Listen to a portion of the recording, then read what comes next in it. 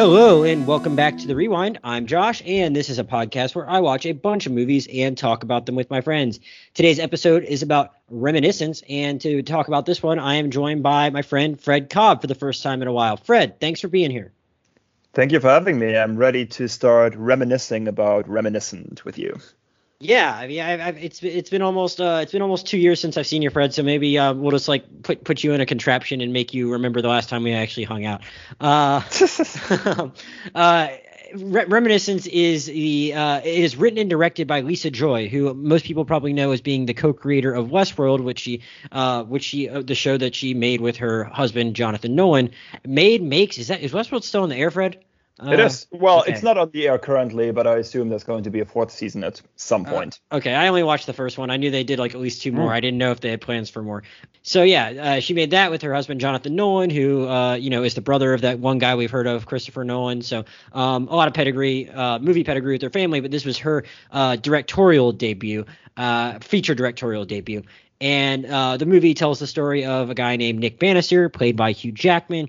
He's a former military guy who, specialized a little bit in interrogations and things like that, and kind of came to have a contraption that allows you to kind of, like I was joking about earlier, strap people in and then kind of shoot them up with some neurons that open up their pathways or whatever, and he can kind of ask them questions that guides them into any kind of memory they've ever had of any experience they've ever had, and projects an image of it that is from the third person, funnily enough, as opposed to like from the view of what that person would be like, which is I guess makes sense just to like make things look a little easier. The other thing about this is that it takes place in the near fictional future, set in largely in Miami. And Fred, I am just really excited about what it's going to be in my parts here in about 15 years, I figured you might be.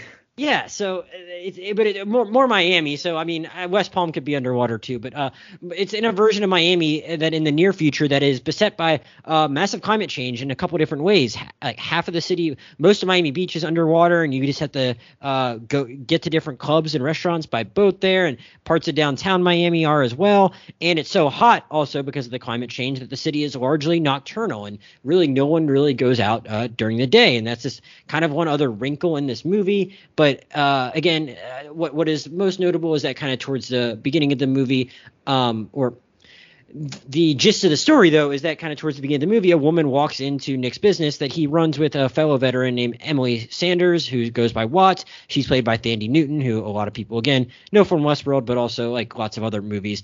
They operate this business and where people can go and relive their memories. And we see a few of the regular clients, but then a woman walks in who's, just like dressed to the nines, and she's named May. She's played by Rebecca Ferguson. She needs help finding her keys and wants them to tap into her memories to help find the key, because you always strap into heavy machinery when you forgot your keys as opposed to calling a locksmith.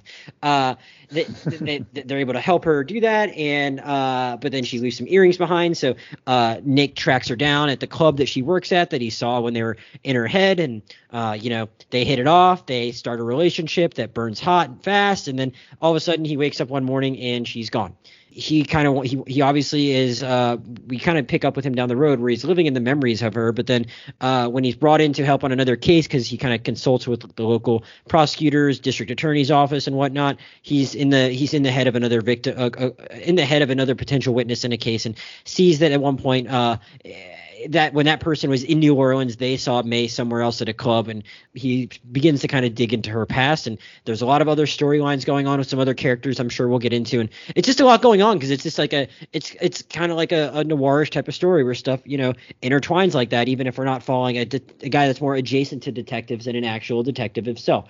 Again, just a lot of different storylines, very, I would say, interesting setting. If nothing else, this movie has gotten a fairly negative reaction. And I know, Fred, you were pretty excited when you saw the trailer, or at least intrigued. I don't want to say excited, like you all of a sudden were convinced you were going to like it, but I know you saw some potential there. And man, this movie has gotten really raked over the coals, not really that well received critically. And we were texting about it earlier, and not so hot at the box office, but we should note it is an HBO Max release. So if you want to go watch it before we talk about it any further, it's easily accessible to people. So that could have affected its box office, but like it's done even worse than most of the other stuff that went straight to HBO Max or anything that started in 3,000 theaters. So really just not great critically, not great commercially. that being said, Fred, I'll say there's some interesting stuff in this movie. I don't think it's like totally without merit. What was your reaction to this, and were you surprised when you saw just like how how dour a lot of the rest of the reaction was? Yeah, that was incredibly unfortunate because the reason why I was initially so intrigued is I would say the two of us were probably more in tune with new releases than the average moviegoer, because you do a podcast, obviously. I write a ton of reviews on Letterboxd. So we try to make an effort to keep ourselves appraised of whatever is happening at the box office, what movies are coming out over the next few months. Weird marketing for this one, for sure. Yeah, that was the thing about Reminiscence. This was the very rare instance where I hadn't really heard about the movie at all until I saw the trailer. So that was really the first big opportunity for the movie to sell itself to me. And I thought it was a pretty intriguing preview because it didn't really give away a ton about the plot, but it really leaned into that super intriguing setting in the near future in Miami that's, as you said already, flooded. Climate change has pretty much wrecked the entire city. People are no longer going out during the day. And especially as somebody who lived in Florida, and you still do, obviously, it's kind of interesting to see such a setting that is near and dear to our heart and that could, in the not too distant future, be seriously affected by everything that's going on our planet. So that's really kind of what I was excited about. There are two things in here that I think intriguing science fiction films should have. One of them being a near future setting that is kind of plausible, where you think, okay, this is something I can relate to because we might even encounter this in our lifetimes, or at least the next few generations will. And the other thing is the technology that they have available, that being the ability to look at memories via this fancy screen that they have set up. And I think it makes sense that if the future is really that shitty, that you would want to keep looking back at the past. So I understand why the people would want to pay money for this kind of service. Mm-hmm. So at least from the get-go, you have those two aspects, which are definitely intriguing enough to make me wonder, okay, what are we going to get here? And then you have the creators of Westworld, which is a very good TV show. I thought the first season, at the very least, was one of the most impressive achievements of the past decade in terms of interlayering different temporal and philosophical aspects. So you had a lot of good ingredients here, and that's why I was if I had told coming you, into this. And I know you're about to say something else, but let me just put it another way. If I had told you, hey, Fred, there's going to be a movie coming out that is basically Minority Report meets Chinatown meets Blade Runner, but it's set in like a really unique rendering of South Florida, you would have been like, holy shit, that sounds incredible. Yeah, I like all of those movies. Yeah.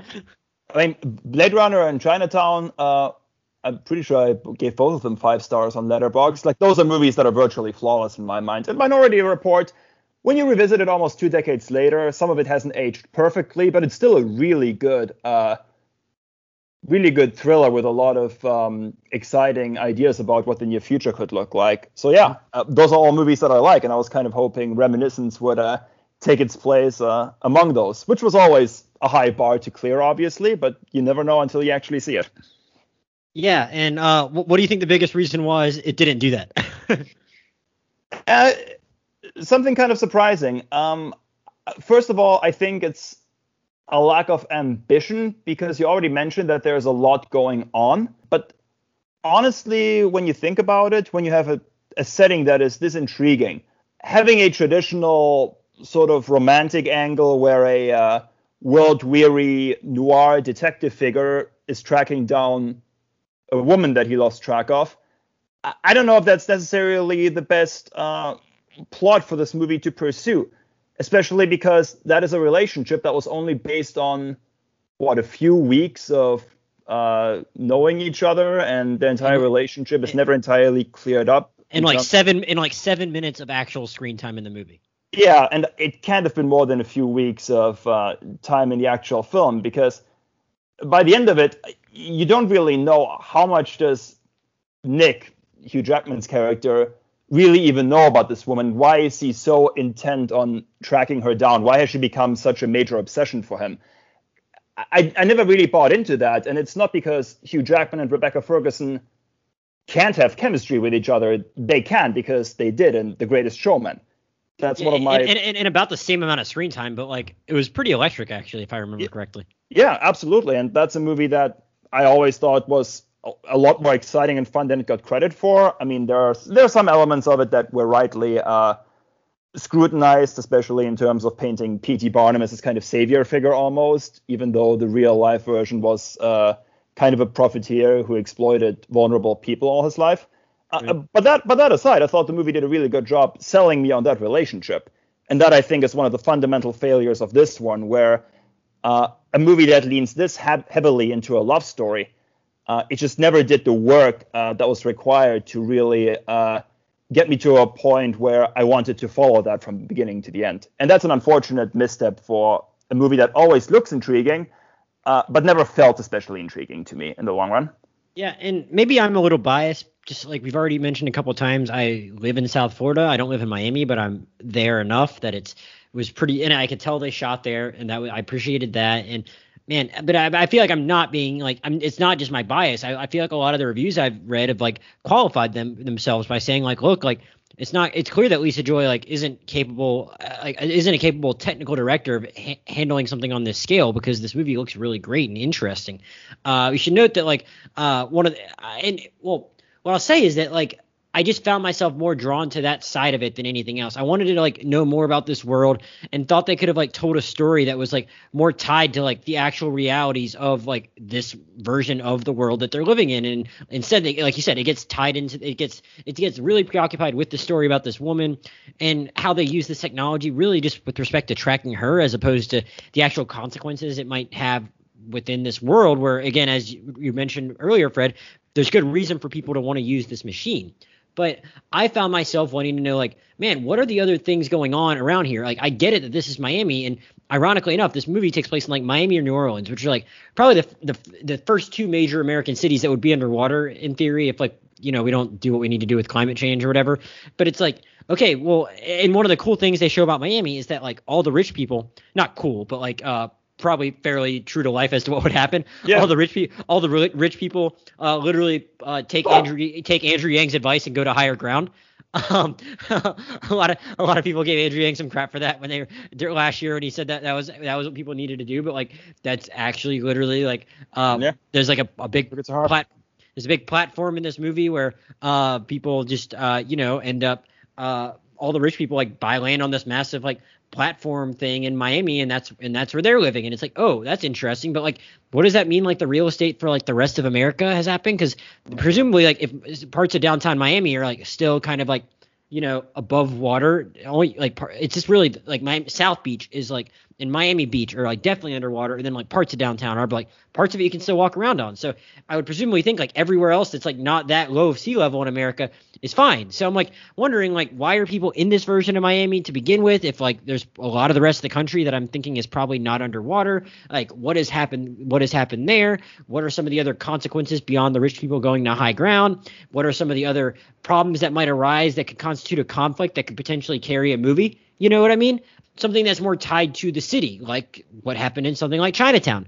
I don't know. I was just like wanting to like find some other kind of conflict that I'm sure this world could support that comes from this really cool setting they've created. And instead it's like we got to go down this weird thing where we like track a woman through some memories with a couple other shady characters giving kind of goofy performances. And like I just so clearly saw another version of this movie that would have been so much more interesting.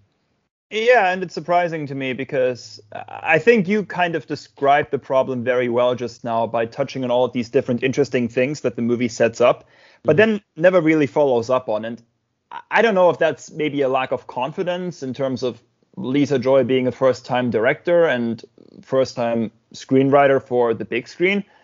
But there are so many different elements here that I would have loved to see either go more in depth or play around with a little bit more. A good example is the technology of the machine itself that is primarily used to look at May's memories and what exactly led her to actually enter Nick's life. And the strange thing is there are a lot of different things you can do with memories because the past is the past, but the memories don't always accurately reflect the past because years down the road, hindsight bias creeps in. You try to paint a better version of what might have happened because you wish you would have made different choices. And eventually you internalize that to a point where you tell yourself something different happened than what actually did. And I really would have liked to see more manipulation of that. Maybe Nick is privy to some memories with his machines that didn't actually happen that way, and only further down the road he realizes that he's been tricked. But to be perfectly honest, the way this contraption is used in this movie really adds up to little more than glorified flashbacks. That's what it is. And it's nice that they are able to tie it into the plot in the way they do, because that is the entire premise of the movie, essentially. But at the same time, there is a much better way to use that technology to tell a more interesting story. The obvious comparison that people have been making ever since the first reviews came out is Inception. And Inception was a lot more intriguing in that aspect because dreams can easily be manipulated. And that was a big aspect of what the characters are doing. They're trying to play around with the consciousness that they enter and implant different things. And I really wish they would have done a better job treating memories that way in this movie as well, as opposed to just seeing things as they actually happen and never actually doing any sort of active manipulation with them. Yeah, so there's that. I'd actually heard that critique a couple other times too, where it's it was kind of weird that they made the choice just to make it 100% objective memory that's just regurgitated. And there's certainly some meat left on the bone there. And the other thing I'd say beyond that is that, and it does touch on this some, but as far as the consequences of the machine use, so they talk about it a couple of different times where they're leading someone down there, and it's he does what in effect calls a wrong turn, where you ask a question and there's not actually an answer that the person that's in the machine can really give you, and then that causes them to go on the fritz. Mm-hmm. And then there's another term for burning someone, where you just I guess I don't exactly know how you do, you kind of overwhelm the people and just kind of fried their brain, for lack of a better term. But then there's also there's other choices where you could just in theory get kind of trapped in there forever. And I guess we keep hearing the whole movie. We keep hearing Watts tell Nick you can't keep doing that. You can't keep doing that, and you can't keep living in the past like that. And it's more of they're doing kind of a telling and not showing thing for a lot of that. They're showing us as the viewer what it looks like when he keeps going back and trying to relive his relationship with May and figure out where she might be. But I don't really understand why it's that bad. I mean, maybe it's not the easiest thing in the body to go under on that machine, but I just feel there might have been a more I get it, they did tie it into the plot like you said, but I feel there might have been a more direct way to just have that same technology, because I think it's a cool conceit and it's an interesting thing to have. Mm-hmm. But to actually involve it in a more interesting main storyline, like we were just talking about, some other kind of conflict other than tracking this woman down, and actually exploring the consequences of getting too into using it for your own personal use, because again, there's a lot of reasons people might want to use it. I thought about and I considered going back and watching the Black Mirror episode, The Entire History of You, because that's the other parallel for even a little closer as far as the kind of technology where you can go back and watch anything. It's a little more seamless there, where you can kind of do it on your own. You don't need someone to put you under. And I just didn't want to go there, man. I think it's a great episode of television. I'm but it gets super dark and super uncomfortable in a very effective way. And it's probably been, I don't know, 5 or 6 years since I've watched it. So I was I kind of wanted to refresh myself, but at the same time, it's man, I'm not ready for that. It's really intense. And I don't really feel it actually ever got that intense here, as far as exploring the consequences of going back and looking at stuff. There's a couple revelations that Nick has about May when he's doing that, but nothing where it's the actual act of going into the machine itself, can cause serious problems for I don't know, our heroes in this movie, for lack of a better term. They learn something about this other rich guy that then ties into that ties into that other client, and then that kind of drives the plot forward, but it doesn't really have any I don't know, severe personal consequences, it really feels for our people, because I'll hold off for a minute on any other spoilers, because I think we've done a good job of doing that so far, and I don't want to go there yet. And this is a movie where it's not one that everyone's going to see Suicide Squad. It's probably worth it to do a spoiler section for this. Yeah. But suffice it to say, I just don't think that it got into the consequences of the use of that machine in an effective way, like that Black Mirror episode does, Yeah, it's strange, because it almost seems like they're keeping the noir mystery mostly separate from the science fiction elements of this. And it's very unfortunate, because, again, a more confident and more ambitious script probably would have made an attempt to muddle the present and the past and have Nick get increasingly confused about what sort of timeline he's currently operating in. Right. I mean, if we want to make the comparison to Inception again, you remember that those little totems that they had to make sure that they could remember whether they were actually in real life or in the dream? Mm-hmm.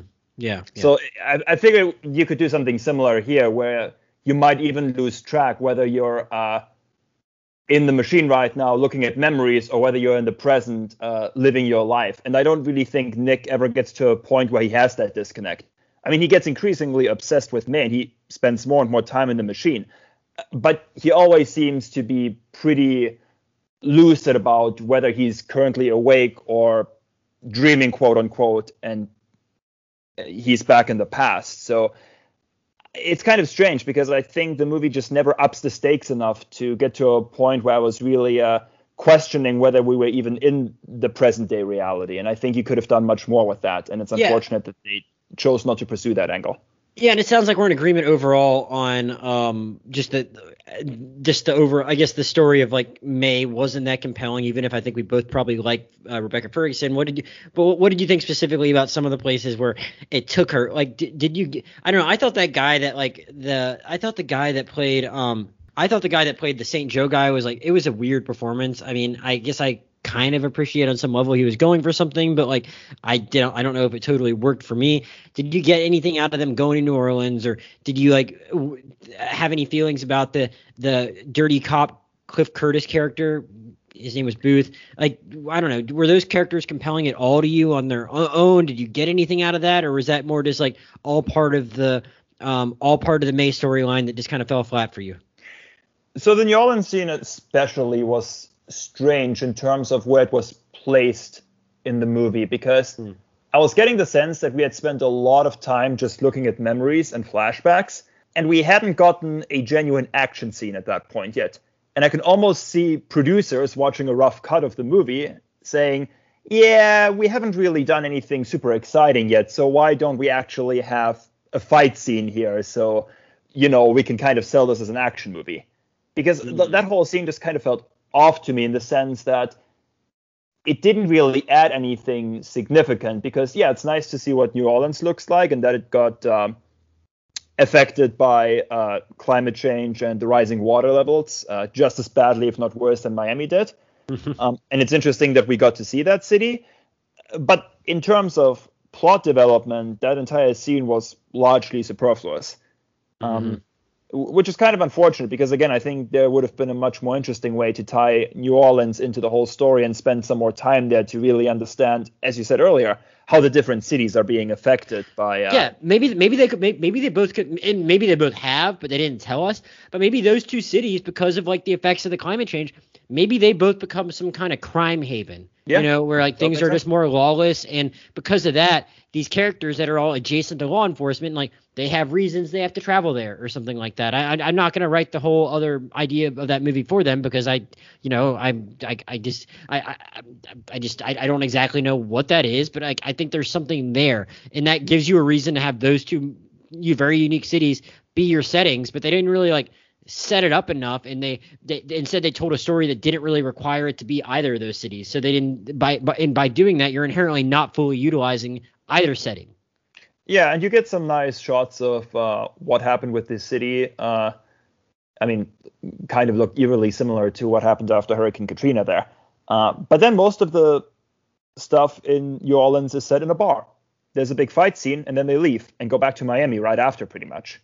So it's kind of unfortunate that it wasn't utilized in a more detailed way, because I think the movie must have, or when I say the movie, I really mean the writers and Lisa Joy, the director, they must have known that their setting was really the most compelling part of the movie. And it never looks cheap. It always looks really impressive. But sometimes it almost feels like they're backing away from that and they just go straight back to the love story. And that is just so incredibly unfortunate, because every time you get just a little bit of a taste of this larger world that they're setting up, it goes right back to the source, and they're back in Miami where we've already been spending so much time. Yeah, I want to jump to a little bit of a spoiler section. So, so people can kind of get out here and come back if they really want to watch this movie. Even though obviously, I don't know, Fred and I are exactly making a hard pitch for people to do that. It is on HBO Max, so if you have it available, I'd still recommend checking it out. And if only because Lisa Joy, she's a first-time filmmaker. We always want to support women filmmakers, and because it's so easily accessible, I would still make a case to check it out. It could have been better, but and it's important to support original content as well. that was what I was gonna say. It's not even just the woman filmmaker, which I agree with. But like, it's funny. We didn't end up doing it because of scheduling issues. But Fred and I were also maybe going to talk about Free Guy originally, and these are both two movies that are in theaters right now. Free Guy was obviously better received. That are like not based on any pre-existing story or anything. They're both unique. So like, I mean, I don't know how ambitious we would ultimately say like Lisa Joy got with her story, but at least like she and Jonathan Nolan put whatever cachet they had and capital they had behind something like this, and which I respect, and I'm glad they at least tried to do something, and for that I think it's worth at least pressing play on HBO Max to see if it's something that agrees with you, even if like don't think I ultimately would have ultimately came out super high on it. So it's worth it for those reasons. And if like at least seeing some really cool production design and some actors who are pretty good, that should be enough for like you to at least like see if, hey, maybe this thing might be for me. I don't know. This probably wasn't exactly for me though. So that's Fred and I's pitch, I guess. So it's a half-hearted recommendation at best. Yeah. Yeah, so go watch it and then come back if you actually make it through and want to hear what we have to say about the spoiler section, or if you give up on watching but are still curious to listen. Still come back and listen to us. So now's your chance to jump out though. Fred, the reason I wanted to like send people away there and do a spoiler section is because we kind of talked about that other this whole New Orleans corner of the movie. We didn't yet talk about like what happens with this land baron in the movie, this guy named Walter Sylvan, who turns out to be the man that their regular client is seeing at the beginning, and or going back into the machine to like watch her trysts with him, and that is kind of like depicted in the beginning of the movie as kind of a little bit of a throwaway, because yeah, of course some people would like go to visit those kind of parts of their life. I mean, sure, if you have a machine like that, and then it actually like ties into the plot, and which like fine, I guess it's like a nice coincidence that everything ties into the plot like that, and it turns out that this guy has conceived a child with his mistress, and that child could potentially be like the heir to his entire be another heir to his throne in addition to the son he already has, and his actual wife and his other son are like want to make sure that doesn't happen. So they are actually the ones that have like masterminded this whole entire very convoluted scheme first of all, it's not ever totally clear to me, and I don't know if it was to you, how they knew that Bannister would have that exact memory that they needed. I guess maybe they spied on the woman that was going there and just kind of like knew that was possibly a source of her memory, and they could have gotten more information about her and to find the kid there. But like there's that, and they have to rely on hiring this woman who's kind of a drug addict to then scheme her way into into a close relationship with Nick, and it's such that she could steal the memory, and then they could actually track this kid down. Is this a lot of moving parts in a weird plan? I say all that to ask you two questions, I guess. One, did you actually call it from the moment? Because you kind of laughed earlier when I said, oh, she shows up because she forgot her keys. You laughed. So did you kind of know something was up from the get-go because of that? And two, are you kind of with me in that, like, I mean, it seems like a more of a typical noir story, but I kind of still like, because that was in the area, the drylands area, I was like, I would have been kind of here for it to like have those kind of kooky characters be a part of this story, and then just like had it again be more centrally focused on this Miami community. So what did you think about the potential for that storyline, and like did you actually kind of see what was coming with May? I mean, if you've ever watched any noir movie, whether that is The Maltese Falcon or Chinatown, it's a cardinal rule that the female lead is always going to end up betraying the protagonist. Always. Like, that is an unwritten rule, and something that if you've ever seen anything in that genre, you should have picked up on from the get-go. I mean, it's kind of strange because it seems obvious that May does have something going on in the background from the very beginning, and it's clear that she wasn't entirely transparent about her motivations with Nick. So it's even stranger that he heads down this road where he becomes so obsessed with her and tries to track her down. Because, again, clearly there was something she wasn't telling him, and he doesn't even realize in this initially what her scheme was, that she stole his memories. Like, he doesn't notice that for the longest time. So if he had noticed from the beginning that some of his memories were missing, then maybe it would have made more sense for him to try to track her down, because clearly something else is afoot. But initially, we have to assume he just goes after her because he still loves her and he's still attracted to her and wants to persuade her to come back to him. So that's kind of a strange way for that entire story to develop. Although I will say that sort of larger overarching plot with the Land Baron also gave us the first Marina de Tavira performance since which, and I did not realize that was her until like we'd just been sitting here and I was like scrolling through the Wikipedia. I just hadn't looked at the full cast, I guess, and I was like, oh wow, that's like that's the lady from Roma. I hadn't seen her since Roma.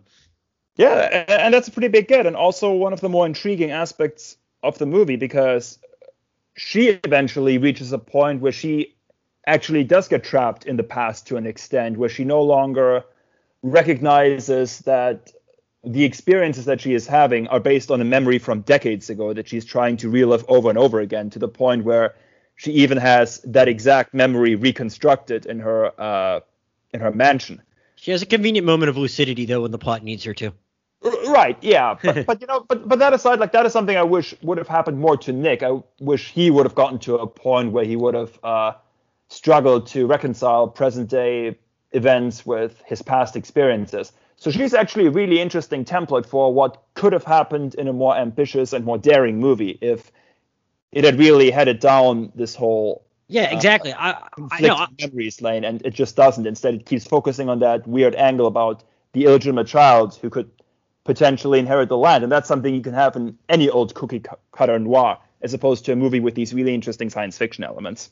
Yeah, no, I totally agree with you there. Like, that was my kind of weird. I was like, oh, that's like another interesting corner of this world and a different type of character doing some weird stuff, and I appreciate that. Whereas, like, I was losing the thread a little bit on like what was actually going to happen to Nick. Like I said earlier, I was a little confused as to like what Watts kept saying that was going to happen to him that was so bad. As long as like you're not like having someone like straight up burn you out, or having someone straight up burn you out, or taking one of those wrong turns when they ask you the wrong question. I was like, what is actually going to happen to him other than like his life being sadder? But then we see at the very end of the movie, we see that he is like basically submerged himself like for the remainder of his life. And it's like, it's an odd kind of thing, because I'm like, okay, I guess that's a choice he made, but is he actually like 100% trapped here? Is this something that someone can pull him out of? Like, how is this supposed to be like kind of I guess it's tragic to some extent, but it's also portrayed as like a very conscious choice he made. And I was like, I don't know if they really fully explained what all the different consequences of the use of this machine were, such that like we were supposed to just like totally like see what all of his different paths could have been and just how sad each of them could have been compared to what it ultimately was. Yeah, so the way I interpreted that, and it's kind of hard to fully untangle because a lot of things happen in those last few minutes that are kind of unclear. So he does end up burning someone, the crooked cop who he ends up putting under his machine, and when he recognizes that he's the one who, we're in the spoiler section already, right? So I can say whatever you want. Right, so when he realizes that he's the one who killed May, he brings him back to the worst memory of his life and essentially has him experience the sensation of being burned alive for, I guess, the rest of his days, which is, pretty intense. So my understanding of that is that is something that is so highly illegal that normally he would have probably gotten a severe prison sentence or some other kind of punishment, and he essentially makes a deal where he still gets life imprisonment to an extent, but he gets to make the choice that he's put under for the rest of his life, where he gets to live out those days that he spent with May for the rest of his days. I got you. You're right. No, they did kind of say that. I was just, again, like you said, it happened very fast. So I was a little confused. I for a moment, I kind of took it to mean like he got out of prison and just decided to live like that. Because he also he doesn't really tape his confession, but he gives his confession to Wells, and she hands the confession over to the district attorney, and then I guess maybe to an extent he wants that to happen to him because, again, the present day for him sucks so badly that he'd much rather just live the rest of his life in those beautiful memories that he has, which, to an extent, that choice even makes sense to me. It's partially kind of a cheap way out for the movie to take because it also kind of implies a very negative, pessimistic outlook on the future. But simultaneously, yeah, if you've reached a point where mankind just doesn't really see much hope anymore for the future and things just suck so badly, then of course you would want to live the rest of your days out in blissful nostalgia. So the choice makes sense. I just don't know if that's necessarily the most compelling way for the movie to end. But and speaking of ending, I'll back up for a little bit towards kind of another part of the ending where he'd already, like you mentioned how he burns out the Clifton Collins character, but it's not before he uses his memory in the machine to like Cliff Curtis, actually. Clifton Collins is a different actor. God, they're both kind of like ethnically ambiguous guys named Cliff, who play guys of all different ethnicities in every movie they're in. But yes, Cliff Curtis, he burns him but to actually kind of like use him to like see his memory and see actually what became of May. And in like May's last moments, we see her pretty explicitly giving a message to Nick as she is talking to Booth. And in doing so, like, is able to like tip him off as to where she put the boy, because she'd already told him the story about like how she came upon this woman that lived in a house like that was just sticking out of the keys. And I was like, I don't really know if we like. That's like another thing where it's like a lot of moving parts to like actually get to like somewhere where like that her plan could have like totally worked. Like she's just like having to assume that at some point like Nick is going to be able to trap Booth and get into his head to be able to save this kid. And I'm like, I kind of understand how they're trying to use some of this technology to like factor into this plot, but like that just seemed like a bit of a stretch and like a weird way to like send that character off. Like, and they were trying to go for like a cool visual moment where he is stepping into Booth's spot, and it just, I don't know, it felt forced and disjointed, and it just kind of missed the mark and like didn't exactly totally come together in the way I think the movie thought it was coming together. Yeah, because again, they assumed that by that point we'd be so sold in their relationship that it would be a very touching, affecting final note for them. And instead, it just felt so overly sentimental that it took me out of the entire scene. I mean, you can probably suspend disbelief to a point where you can think, okay, she knew that he has access to this technology, so maybe she assumed that there was a chance he would see this memory at some point. But then play it in the same way that we've seen up until that point, and not as this sort of weird way for them actually interacting where they actually get to kiss at the end. It seemed excessive to the point of melodrama, and I didn't like that. It was such a chance thing that he even like was in the other guy's head to see her in New Orleans in the first place. You're right. That is also something she couldn't have known. So yeah, just a lot of very strange coincidences that end up working out great for them. But yeah, I think the more you actually dive deeper into some of the more intrinsic plotting of the movie, the more it probably falls apart. But even on the surface, it didn't work out that well. So yeah, God, the other thing I'll say is that like some of like I don't want to crap too much on the script, because like again I think Lisa Joy should get to make another movie, because I think there's enough of like an original vision here that it's like, hey, this person clearly has some like ideas and some like visual style. Hope she gets to do something else. But like there was some weird like other lines in there that I think they were hoping would like really kind of like land in like a more profound way than they did. There was one where they said like all endings are sad, especially if the story was happy, which like in a nutshell, like I guess kind of sounds good and makes you think, except like you didn't really show us a happy story to begin with here. Like Fred and I have already talked about. It's like it just felt like they're kind of just like throwing in lines there that would like really leave a mark, when it's like, I don't know if you really did the rest of the movie good enough for like me to really have that thing leave a mark. Another one was like, without the sadness you can't taste the sweet, and like I get what that means, but again, not totally like. Maybe that one even works a little bit better if you think about the plot of this movie. But like, I don't know, there were like a few like really like Fred already said, sentimental kind of like overly flowery language type of like sequences like that at the end, where there's different characters getting to get off their different monologues or get off their really profound lines. And I don't know, like it just didn't come together in the way that I wanted to, where I think the movie really thought it was nailing it with some of this writing and some of these visual flourishes. It just didn't earn, Do you have any other final thoughts, Fred? Just again, that it's kind of unfortunate that you had a very good idea here about what the world could look like in a few decades due to climate change. And I want to see more movies in that vein, because I think it is an interesting visual, and it's also an interesting premise to tell stories that might get people's attention about where we're headed down the road. I always say that as much as the movie is usually criticized in terms of scientific accuracy, by which I mean it's not. The Day After Tomorrow was kind of the big eye-opener for a lot of people in terms of what could happen down the road if climate change really gets out of control. And seeing Manhattan getting hit by a tidal wave is a really striking image. And seeing Miami totally underwater and the population going nocturnal, that is also something that kind of makes people think, wow, that is a city that I live in, or I also live in a coastal city in the United States. So maybe a few decades from now, these are actually struggles that we'll get to experience in real life. So I just wish it had been used to tell a more interesting and more unique story. But at the same time, again, it's a cool premise, and I really want it to get utilized more in different ways down the road. Yeah, I actually had a thought about The Day After Tomorrow too after I saw the movie, and that like I haven't rewatched that movie in probably at least more than 5 years. Maybe saw part of it on cable at some point, but like I think that's a good movie. But like I really like settings like this one where it's like, I don't know, like not as extreme. Like it's like, I mean, this is like actually what people think Miami might be like in 50 years. So I kind of like movies like that are like not like fully apocalyptic, but like actually like, oh, like a little more chilling because it's a version that you could actually conceive of happening in your lifetime.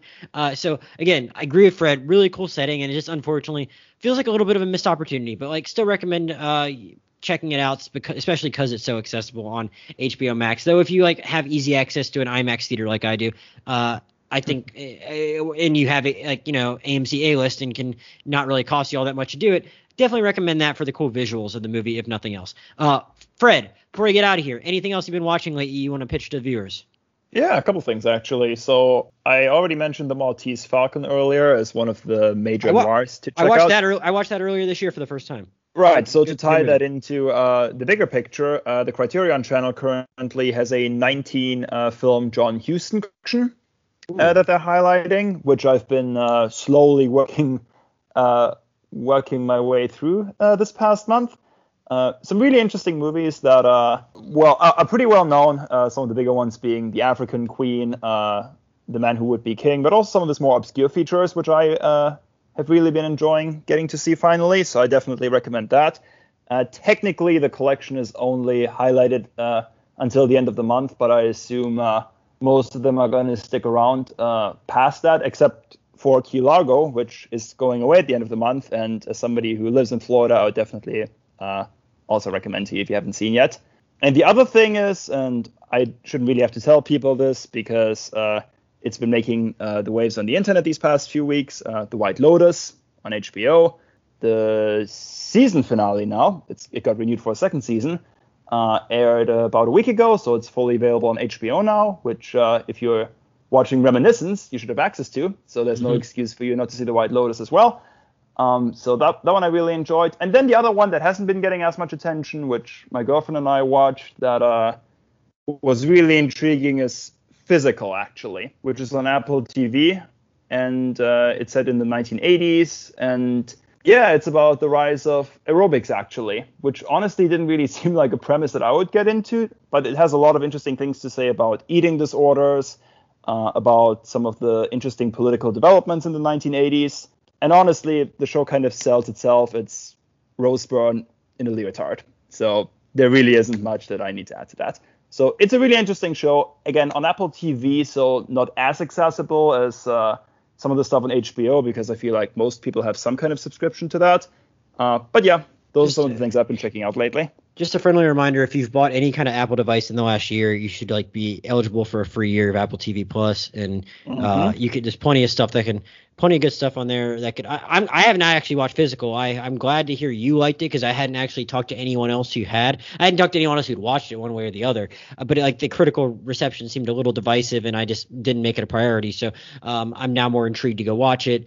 Logan really liked it too, if that helps, and she's probably the more authoritative voice on that particular show. So that's probably the more important endorsement.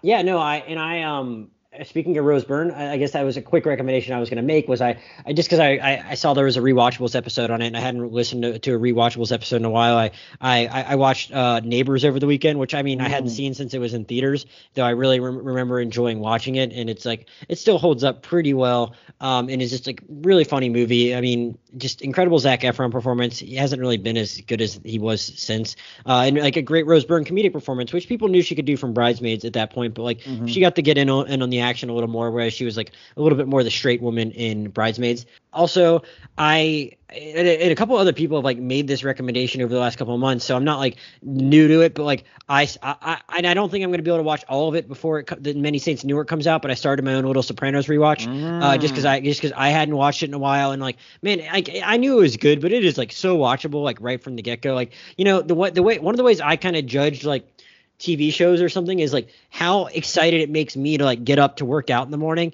because I will like watch an episode. I will watch an episode of something like while I'm like on the treadmill or the bike at the gym, and like if I'm like really excited to watch something, it's just easier to wake myself up at 6 a.m. if like the more excited I am to watch something, and that's easier to do when we're talking about like something like The White Lotus, which for all of the episodes I watched like on the bike at the gym the Monday after the night it had come out.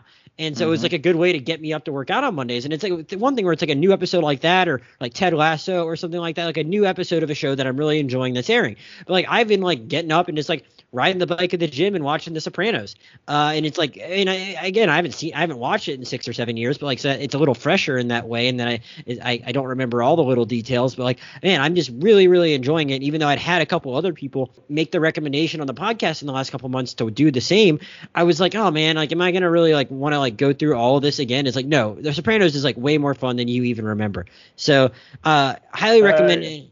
I have a confession to make. I never actually watched it. I tried twice, and I think I made it 5 or 6 episodes in at one point, and then for some reason it just didn't quite work for me. Logan and I are probably going to give it a try again, and I'm hoping it works out better this time, but there was just something that for some reason it didn't quite get me during my first 2 attempts. Maybe that'll change this time around. I don't know. Maybe it's just the German and he just doesn't feel like watching a bunch of Italians or something. I think it was more like, to be totally honest with you, I think what I found a little hard to get over is like it has a very unique balance of family drama and almost comedic elements that seem kind of strange to me.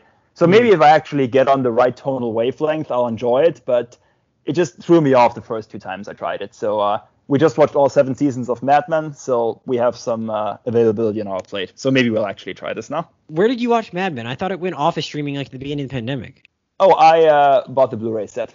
Ah, there you go. Well, yeah, so not available for streaming right now, unfortunately. Yeah, I don't understand the economics of how that works. You think it would be like worth someone's money to like license it to a streamer, like, and not just like let it not be available on streaming for almost a year and a half.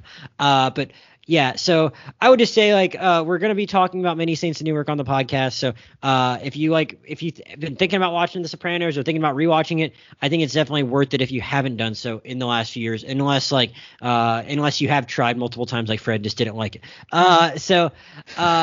Those are my recommendations. Fred, where can people find your letterbox or anything else of yours that you want them to find?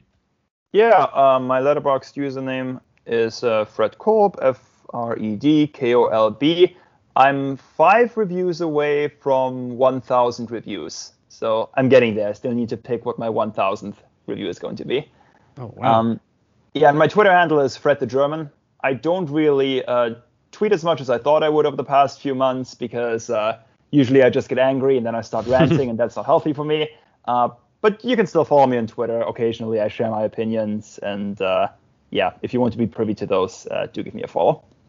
There you go. As usual, I'm Josh Jurnovoi, JoshJurnovoi on Twitter and Letterboxd. These days, I'm usually about 3 weeks behind on logging stuff on Letterboxd because I'm busy. Yeah, I'm busy, and then like I get kind of anal about wanting to like have the podcast already posted before I post that review, and it's just like between that and like life and stuff, it's just like hard to like give anything as much attention as I want. So I'm always just a little behind, but I still appreciate the follows, and the podcast Twitter is @RewindMoviePod, and podcast Gmail is the RewindMoviePod@gmail.com. So you can find us there for any of that stuff. Coming up next, I think we're gonna have an episode on a bizarre movie that that just came out on Amazon Prime called Annette that I'll be talking about with our friend Ben Lubin, because I saw when I was in Los Angeles, I saw the Sparks Brothers with Ben, and Russell and Ron Mao, who are the subjects of that movie, are the writers and composers of Annette, so it made sense to invite Ben on for that one. And man, that is a weird movie, and I'm really not sure how I'm going to talk about it, but Ben always has plenty to say, so I'm sure he'll help us get through it. So thanks again to Fred for joining. Thanks to everyone for listening, and we'll see you next time.